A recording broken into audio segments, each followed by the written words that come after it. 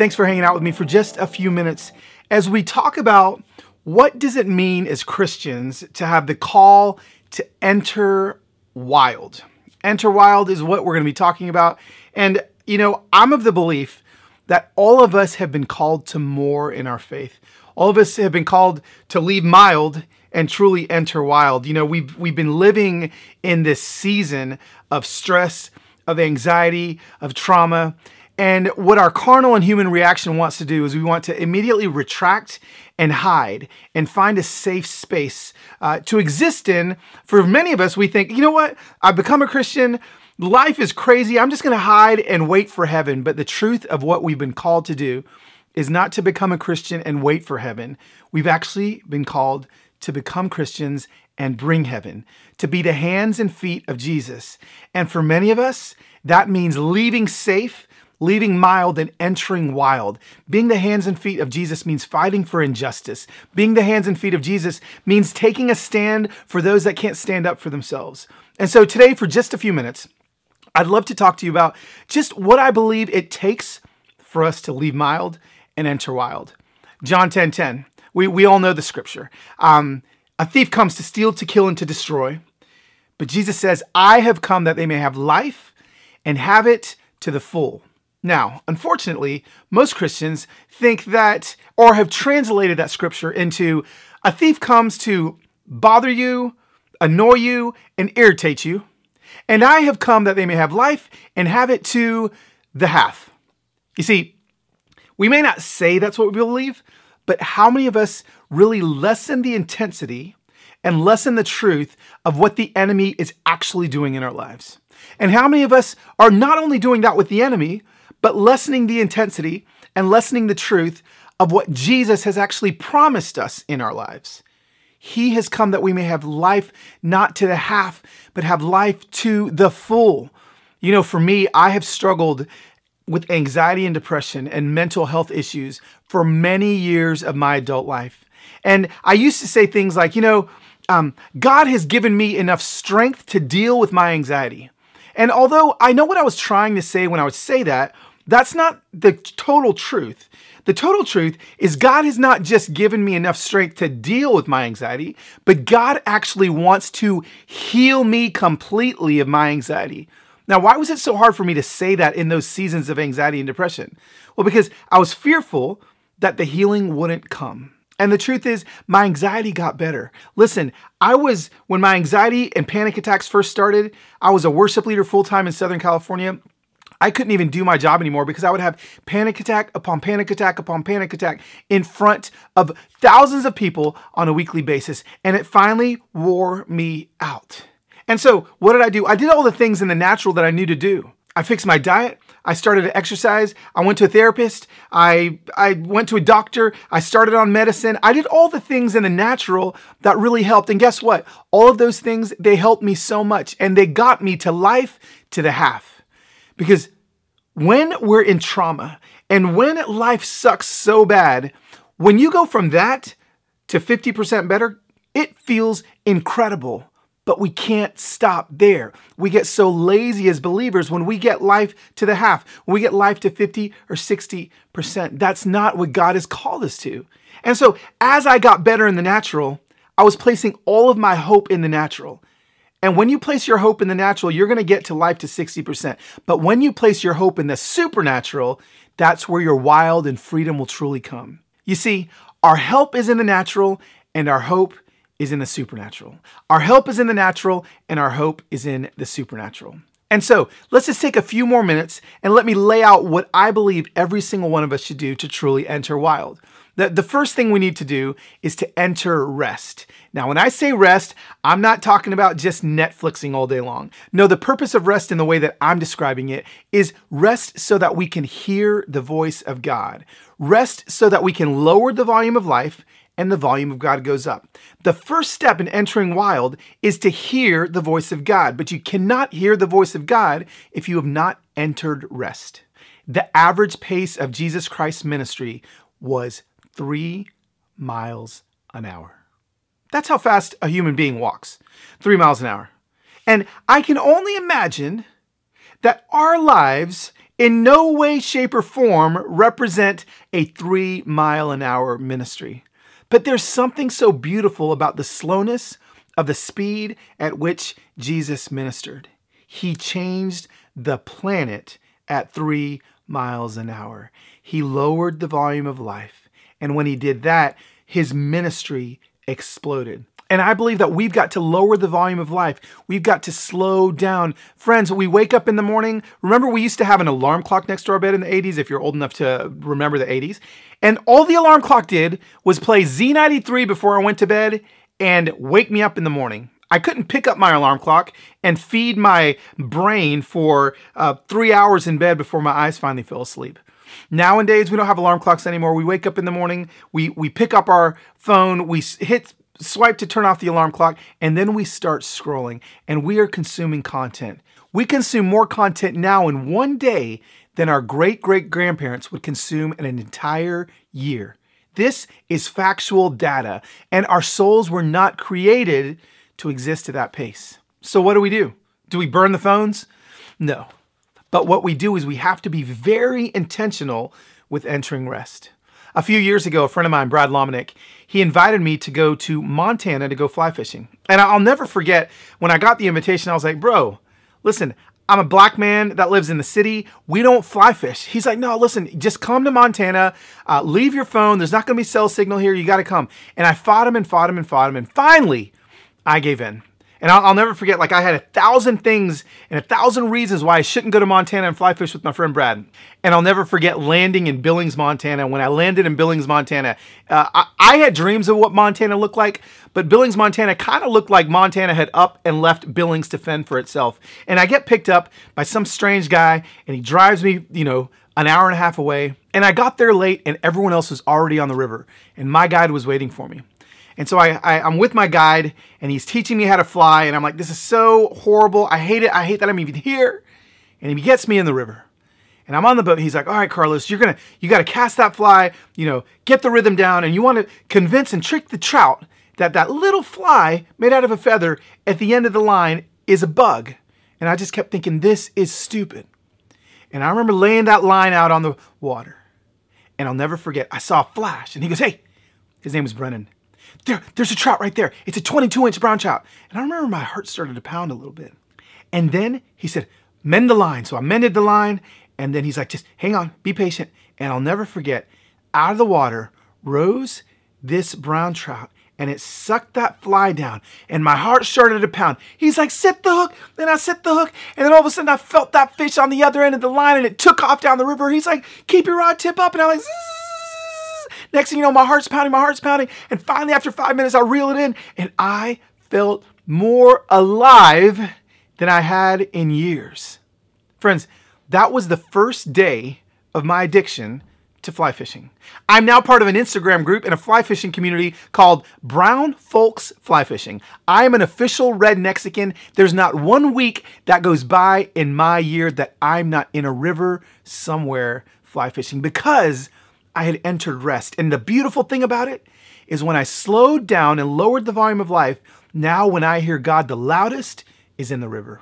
So we've entered rest, okay? God is speaking to you. What he's going to speak to you are the things in your life that you've got to deal with. And when he gives you those things specifically in your life that you've got to deal with, when you ask him specifically, Lord, what are the things I need to get rid of in order to enter into wild? He will tell you. Friends, I know how hard it is to enter rest. Like nothing in our humanity wants to do that.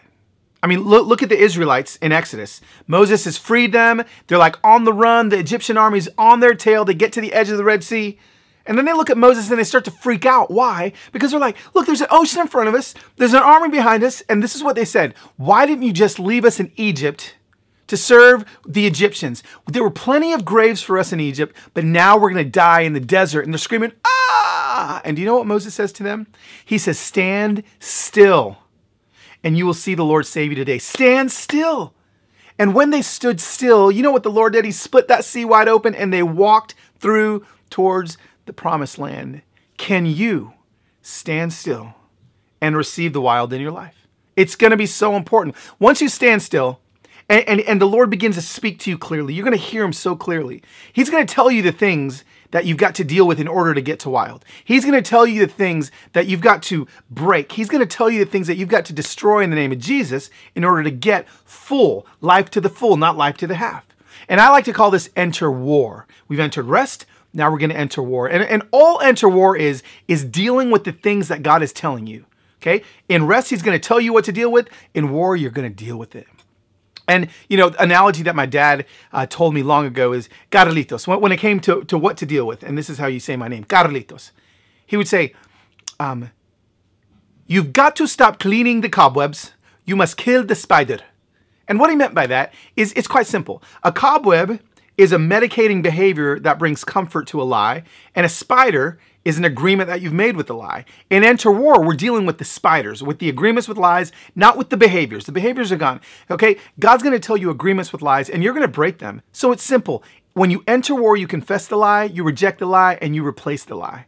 And freedom begins to happen. And there's definitely specific tools that we can use on a daily basis in our warfare. One of the ones that I've begun using over the last few years that I never did before within the warfare of my life is, instead of praying the problem, I pray the promise.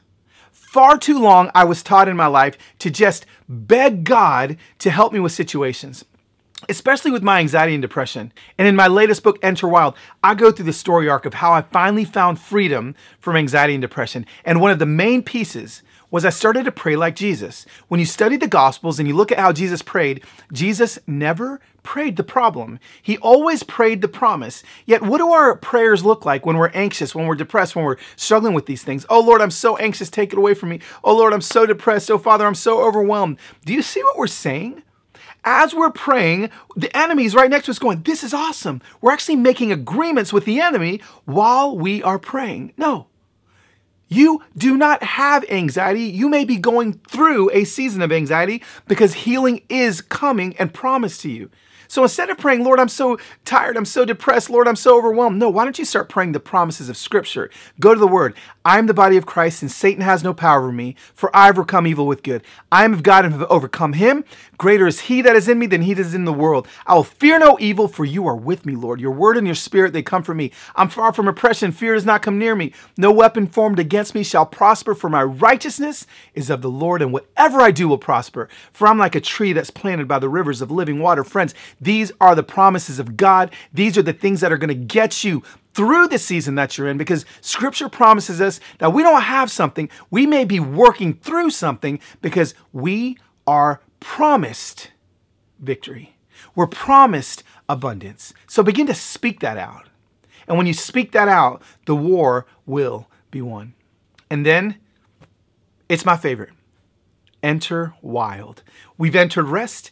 We enter war, and then we finally enter wild. And friends, this is where the miracles, signs, and wonders are going to be all around you. I used to come from the land and live in the land of sin management. And I'm telling you, like, it was an okay land. It was a life to the half land, but a life to the full land. I finally got on that boat and I stepped off into the land of miracles, signs, and wonders, and I never, ever want to go back. God is a very specific God.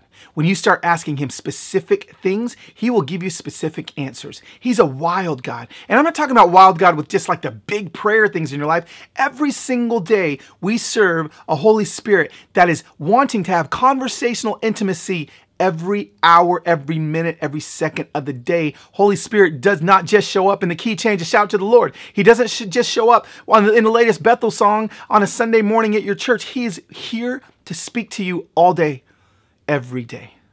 And you get to enter wild. You know, I love this simple wild story. A friend of mine named Marcus wanted to learn how to hear the voice of God. And he said, Carlos, I've been trying to hear the voice of God forever. And I said, okay, let's meet for coffee. And I think he thought that I was going to give him an equation. A plus B equals the voice of God. But unfortunately, that's not it. I just told him, Marcus, I want you to pray where we should go to lunch. He's like, man, you think God is going to tell me where to go to lunch? I said, absolutely. So he crossed his fingers. He looked up into the sky because maybe that's where God was. And then he said, Lord, where should me and Carlos go to lunch? And I let him sit there uncomfortably for just a few minutes. And I'll never forget, after a few minutes of him twitching, he's like, Carlos, I can't hear anything. What does the voice of God sound like? I said, oh, Marcus, Did you sense something when you asked him? He's like, oh, feelings? Now you're talking about feelings? Everybody has feelings. I said, no, don't edit the Holy Spirit. I know you felt something. I know you saw something. And he didn't want to say it because he didn't want to be wrong, but he finally said it. He said, well, I saw that restaurant Thai Phuket over in Titan Stadium parking lot, but how do I know if that was God? I said, we don't, but let's go. So we went to Thai Phuket. Jesus did not appear in the steam of my Thai chicken curry soup. The waiter didn't look like Jesus. It was just a normal lunch. We'd actually forgotten that we'd asked God where to go to lunch. And on the way out, we go to our respective vehicles, and the most redneck human being you've ever seen in your life comes sprinting out of Thai Phuket. And he's screaming, hey man, you. And Marcus and I are like, what is this dude doing? And he's like, man, you're going to think I'm crazy. You're going to think I'm crazy, man. And he goes up to Marcus and he goes, do you sometimes work on your laptop over at Frothy Monkey in 12 South? It's a coffee shop. Marcus was like, yeah. He's like, man, I was in there the other day and I was praying and you came walking in. I remember your face and I felt like God told me to pray for you, but I didn't because I was too chicken. And I just let you walk out. I never thought I'd see you again, but then you came walking in here to Thai Phuket and oh my God, I couldn't let you leave twice. Can I please pray for you? Friends, I got in my minivan and left Marcus in the parking lot with that weird man all by himself, but Marcus called me 10 minutes later, his voice trembling. God answered my specific questions. We serve a wild God. We serve a God that is ready to commune with you on a daily basis and take you from mild in your faith to wild in your faith. I have come that they may have life and have it to the full. Life and have it in abundance. It's going to look like abundance. I know it may not look like it right now, but it will. One last story so you guys can see what I'm talking about. My family and I, we went camping in the high Sierras a couple years ago. And as the kids were in the tent, it was just me and my wife by ourselves by the fire, and there were millions of stars in the sky. So my wife's like, hey, can you take a picture of the stars? Now, I went and I grabbed her camera, one of those fancy cameras with the buttons and the dials and the knobs. And when you don't know how to use a camera, what do? Well, you put the camera in auto mode. So I put it in auto mode and I aimed that puppy at the sky and I took a picture. And when I took a picture, there was like 35 stars in the sky. Although there was like 35 million stars in the sky that I could see with my eyes on the camera, there's only 35 stars. But I was like, oh, it looks pretty good. So this was the picture that I took. And I walked over to my wife and I said, hey, what do you think about this? She said, oh, babe, listen, there's 35 million stars in the sky. There's only like 35 stars in that picture. That's a really expensive camera. I know it can take a picture of all the stars in the sky. I said, yes, but I don't know how to do it. But guess what? I had to take it off of auto mode and put it in manual mode. So I pulled up my phone. I texted one of my friends in Nashville, Tennessee, that's a professional photographer. He's like, oh yeah, you can't take a picture of the stars in auto mode. Has to be in manual mode. You have to first you have to find the ISO, and you have to crank the ISO from 200 to 12,000. Then you have to find the aperture, which is also called the f-stop. Then you have to lower the aperture from 8.2 to 1.2. Then you have to get the shutter speed and slow it down from 1/30 second to 30 seconds. And then you've got to put it on a tripod because then it's going to be blurry if you're holding it in your hands, and you have to download a remote and put it on your phone. I just wanted a freaking picture of the stars. Why did it have to be so complicated? And guess what? I tried it and I failed. And I tried it and I failed and I tried it and I failed until finally, after 30 minutes of working with this camera, I took a picture and it went from this to this. Friends, this is life with abundance. This is life when you enter wild. It's actually waiting for each and every one of you. And I believe if you enter rest and you enter war, you will finally enter wild.